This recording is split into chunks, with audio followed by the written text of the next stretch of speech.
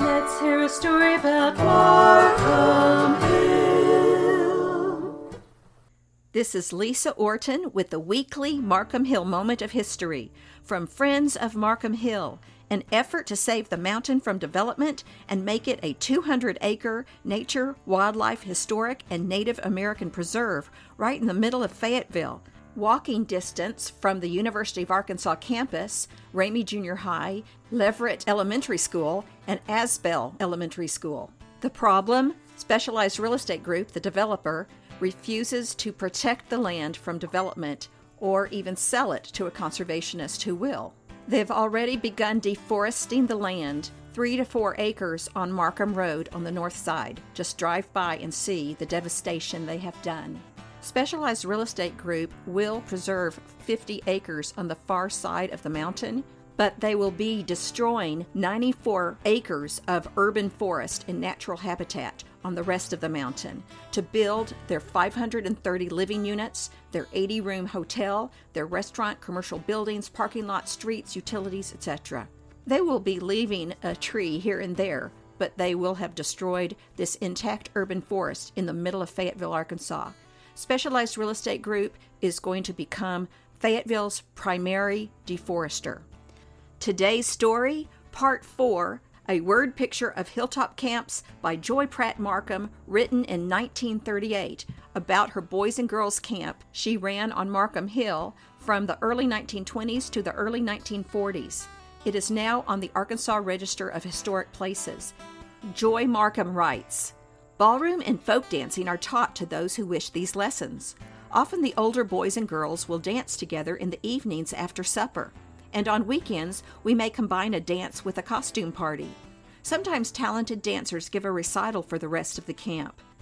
There are 2 practice pianos on which campers may keep up their piano practice at camp. If the parent wishes it, a leader is assigned them during the practice period. Piano lessons may be taken at a moderate extra charge. French and Spanish lessons under excellent teachers may also be had. We are fortunate in being near a university town where the best of teachers can be obtained. Occasionally, we have a talented girl or boy who wishes to study drawing and painting during the summer. Mrs. Markham, whose work was first as a painter and who had the privilege of studying with George Bellows, brings suitable teachers for these to Hilltop upon request. The campers learn to sing their camp songs and many other beautiful songs together at camp. In summers, when a sufficient number of campers playing orchestral instruments are enrolled, an orchestra leader is included on the staff. Planning for our campers individually, providing for their needs spiritually and mentally, as well as physically, as the summer camp has such an exceptional opportunity to do, leaders are chosen at Hilltop who furnish the best examples in character and mind to our campers. At camp, the best in the boy or girl appears. If there is someone there to encourage it, this steps farther out to greet the sunshine and the individual expands. Putting the child into the out of doors is like placing him in a wonderful library. All knowledge is there and is his when he has the eyes to see, ears to hear, and knows how to look beneath the covers and search through the pages. Developing the seeing eye and the hearing ear is like learning to read. Having a wise companion is like having someone to direct us to the books which are most helpful to us along the paths of our progress. At camp, we find, quote, books in running brooks, sermons in stones, and good in everything, unquote.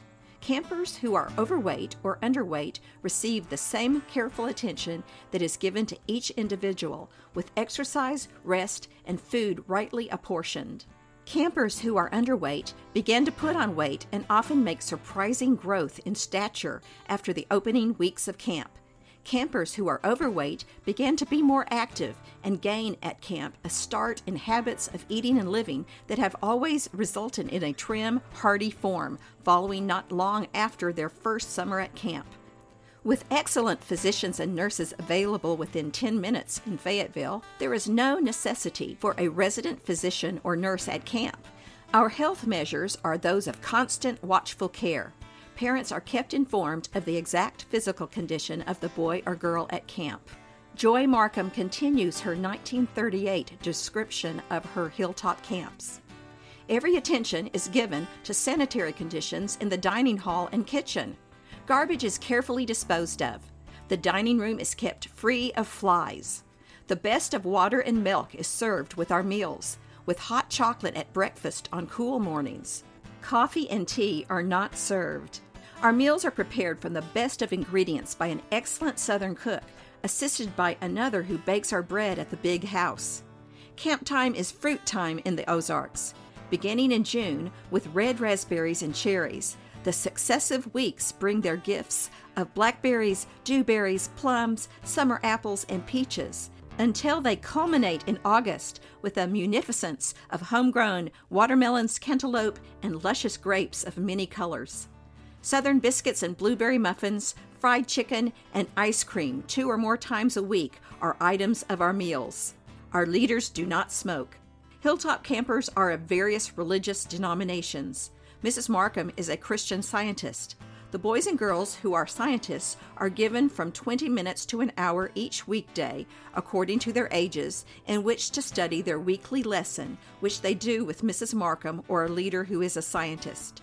Other campers whose parents wish them to study their Sunday school lessons daily are given this opportunity with a leader to help them if this is desired. The camp tuition fee for the season of 1938 is again at the new low rate of $190 for the season of 8 weeks. Horseback riding is included within this fee. If riding is not desired, $25 is deducted from the fee. If more than 3 rides a week and in the horse show on Sundays are desired, these may be had at a proportionate extra charge. The camp fee covers all but special music, French, Spanish, or art lessons, tutoring, and laundry. $10 should be sufficient to cover laundry expense for the season. $15 is deposited with the camp for the personal expenses of the camper, which are incurred for Kodak supplies, materials used in the workshops, haircuts, an occasional picture show, etc., in addition to 25 cents each week to the younger campers and 50 cents a week to the older campers for spending money. The campers are instructed in the use of checkbooks, which provide an accounting of how their money is spent. Parents are requested not to allow the camper more than the allotted $15 unless the camp asks for it. Khaki or tan shorts and shirts or blouses with bittersweet tie for the girls and hilltop blue tie for the boys with brown sweater and socks are the basis of our camp uniform.